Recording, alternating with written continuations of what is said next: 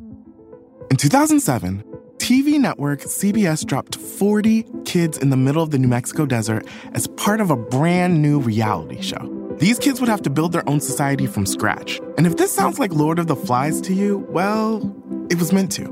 We were on this mission together, and we were going to prove to the world that we could make a better society than adults could.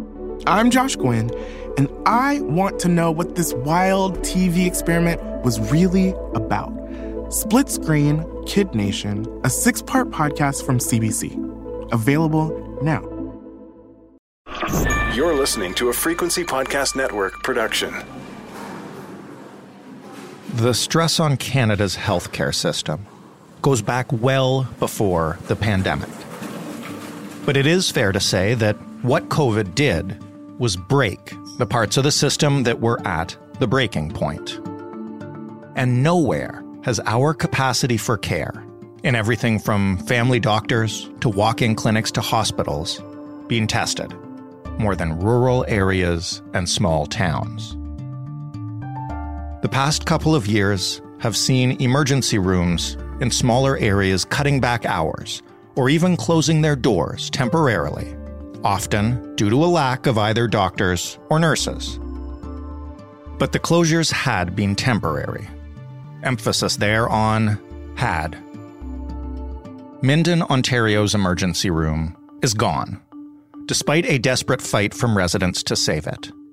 And now a community that relied on it for everything from medical emergencies, access to necessary care, and to handle the overflow of summer residents has nothing to fall back on. A drive down the highway is the only option, either in their own cars or in an ambulance. Is Minden's ER the first of more to come?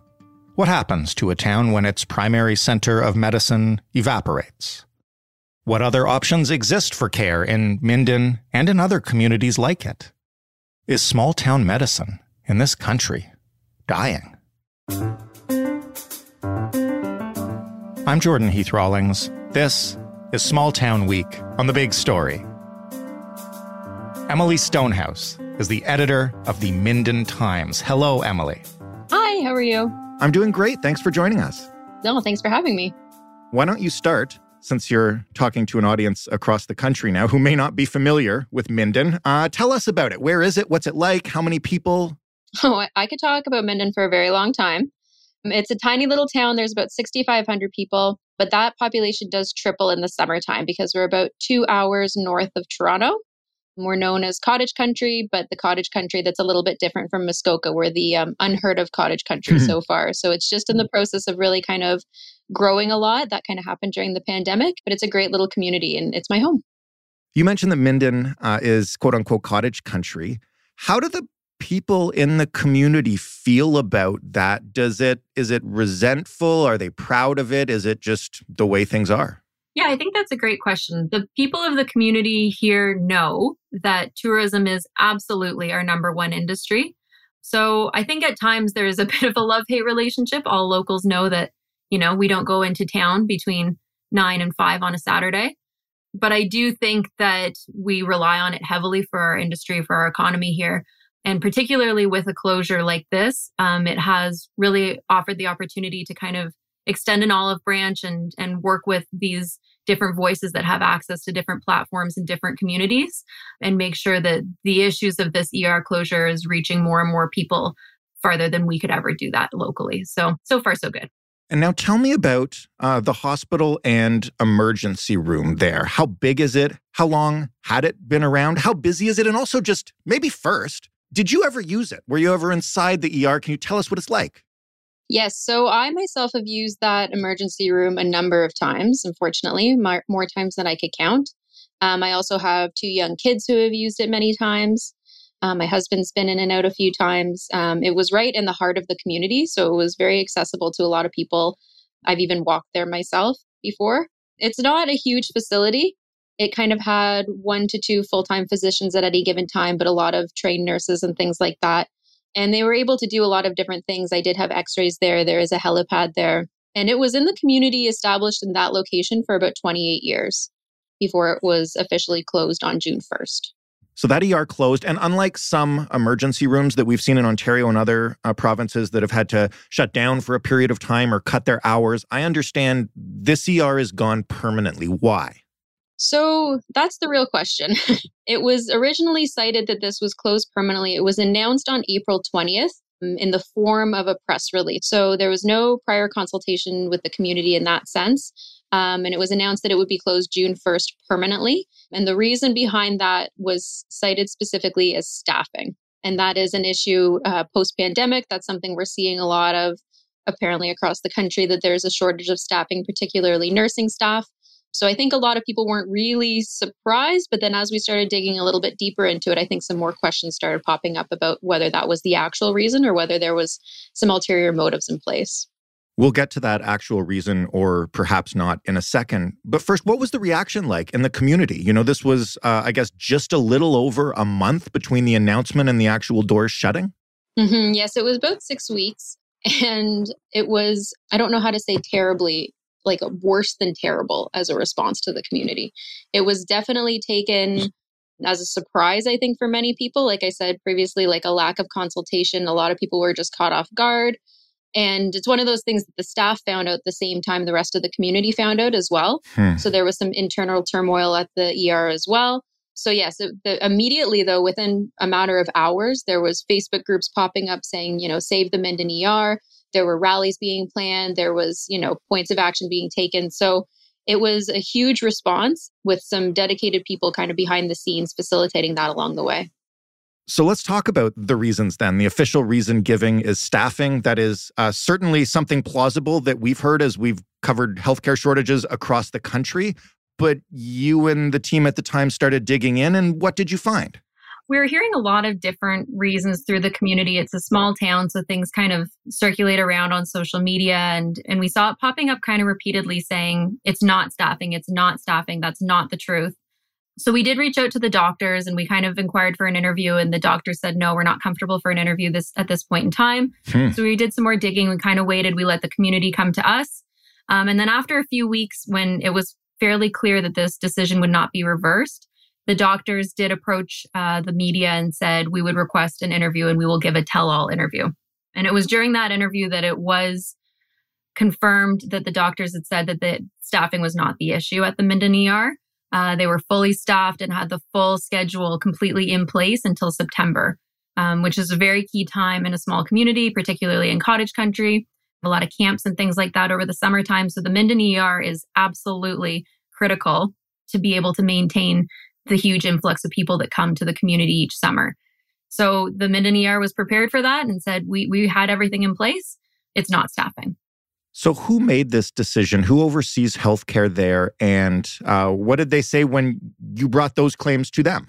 Well, it's a bit of a multi-step issue kind of thing, and as much of healthcare is. So the first kind of approach is the Haliburton Highlands Health Services. They're referred to as HHS in our community.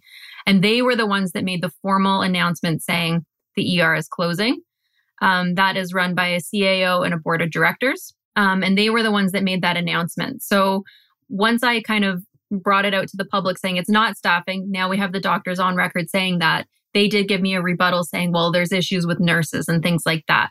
So I still think through my investigating and through hearing different people, because being a reporter in a small town is really unique, because part of it is you digging and part of it is you just listening. Right. But a real answer hasn't completely been uncovered yet. As you keep digging in, I'm sure more stuff will come out as this gets further in the rear view. What's happening to those patients now? You know, as you mentioned, you're just heading into super busy time of the year. Where are they going to go? So the closest ER, it really depends on the location. So we're kind of in a unique location. There is the Lindsay Ross Memorial Hospital. That is about an hour and a bit from here. There is Peterborough, which is an hour and a bit from here. And then Haliburton is the closest from downtown Minden, which is about 20 minutes on a good day, depending on traffic and how many deer you see on the side of the road. Right. So that's kind of what people are doing right now. It's quite interesting. Right now at the Minden ER, the doors are locked and there is just a telephone that says, if you are in distress, call this number and it will get you directly to Haliburton. And there's a map to the Haliburton site. How equipped is the Haliburton Hospital to support those extra patients, especially during the summer months?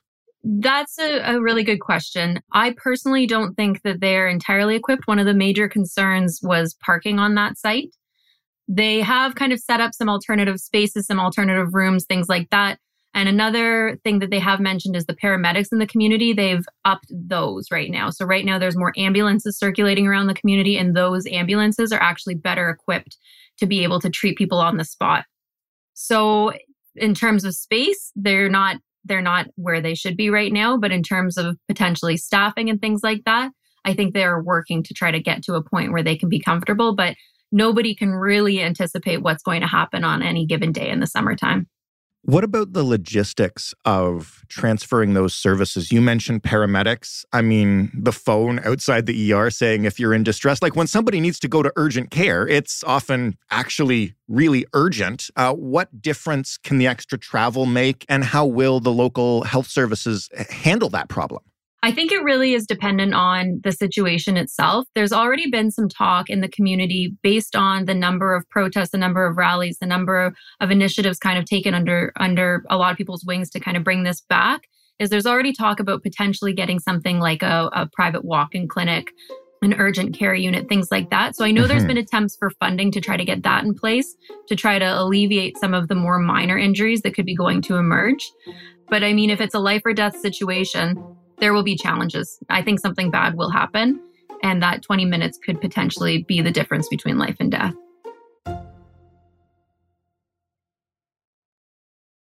In terms of the urgent care stuff, another one of the things we've discussed while covering healthcare shortages is that often in those situations, an ER can become the only option for people without a family doctor or access to a walk-in clinic. What is that situation like in Minden? Are you guys set with family doctors? I guess there's no clinic, since you just mentioned perhaps getting funding for one.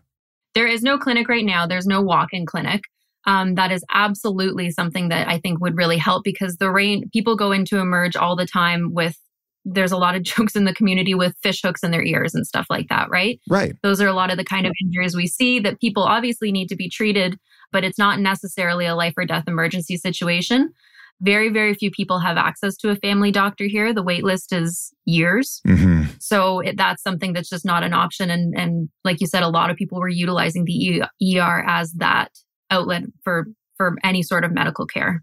I know that the staffing might not be the true issue here, but I do want to talk about it since it applies to doctors and nurses and, to your point, family doctors as well. How hard has it been in Minden and the community to recruit physicians and nurses to come here and work there and settle down? That's one of those multifaceted questions and answers.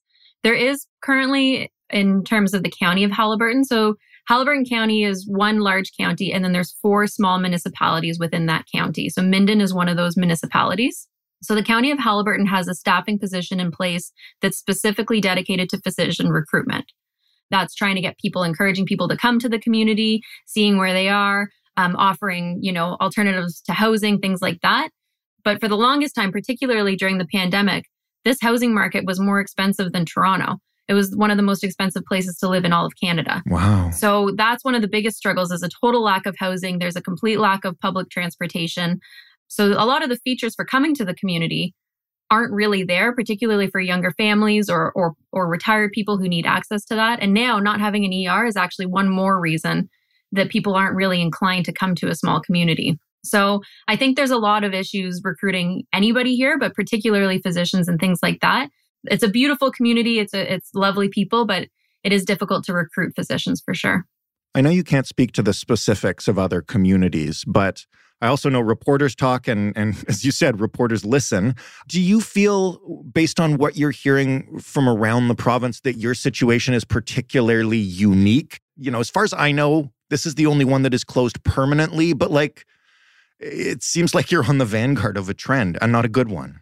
Yes, it's been interesting to watch as this has kind of unfolded, because as we saw this one happen, and you're right, this was the first kind of permanent final closure, a series of other communities as well. I'm watching it, they're closing down part-time, or they're losing access to different kind of medical treatments and things like that. So yeah. I do think that this is something that will continue, unfortunately.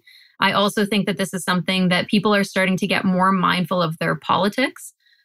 So historically, a lot of those communities have voted blue in the past, and maybe this is not something that is necessarily working for them anymore. So it's been interesting to watch that shift in these small communities who have historically stuck to their guns politically. They're starting to be impacted by some of those decisions right now. And what is the community doing in reaction to that? You mentioned trying to figure out funding for a clinic, but what other solutions are possible? Or I guess, what could have happened instead here? That's a great question. A lot of it was, I don't think anybody thought the clinic would actually close. I think it was announced and just so much was done. So during those early days, people were raising money to try to get a lawyer to fight this. And now the most recent kind of project that people are behind right now is the Kawartha North Family Health Team has stepped up to offer an urgent care clinic, which is kind of a bit of a middle ground between a walk-in clinic and an emerge. They can't do emergency stuff, but it's not an everyday kind of walk-in. They do things that are pressing but not life-threatening. That's the next step that people are waiting to hear about funding for that project. But it's also people aren't stopping. Like people are going to everywhere. They're driving to, Laurie Scott is our MPP. They're going to her office every day to try to still rally against this. They're still going to local councils. They're not stopping. Their Facebook groups are still crazy active. They're not slowing down. So it's been fascinating to watch. Is there a consensus in the community about this? I know a lot of stuff that comes from the provincial government can be pretty polarizing. Is there any difference in political feeling in the community, or even maybe in terms of people who are only there for the summer versus year-round residents? This has really impacted the community as a whole. So it's been really interesting to watch at a lot of these rallies. So the one rally that they held was over the May long weekend, which was historically when cottagers come up and open up the cottage. Smart. They held it on the Sunday of that weekend. And there was, I'd say well over 1,000 people there, many of them cottagers. So this actually doesn't really seem to be an entirely polarizing topic.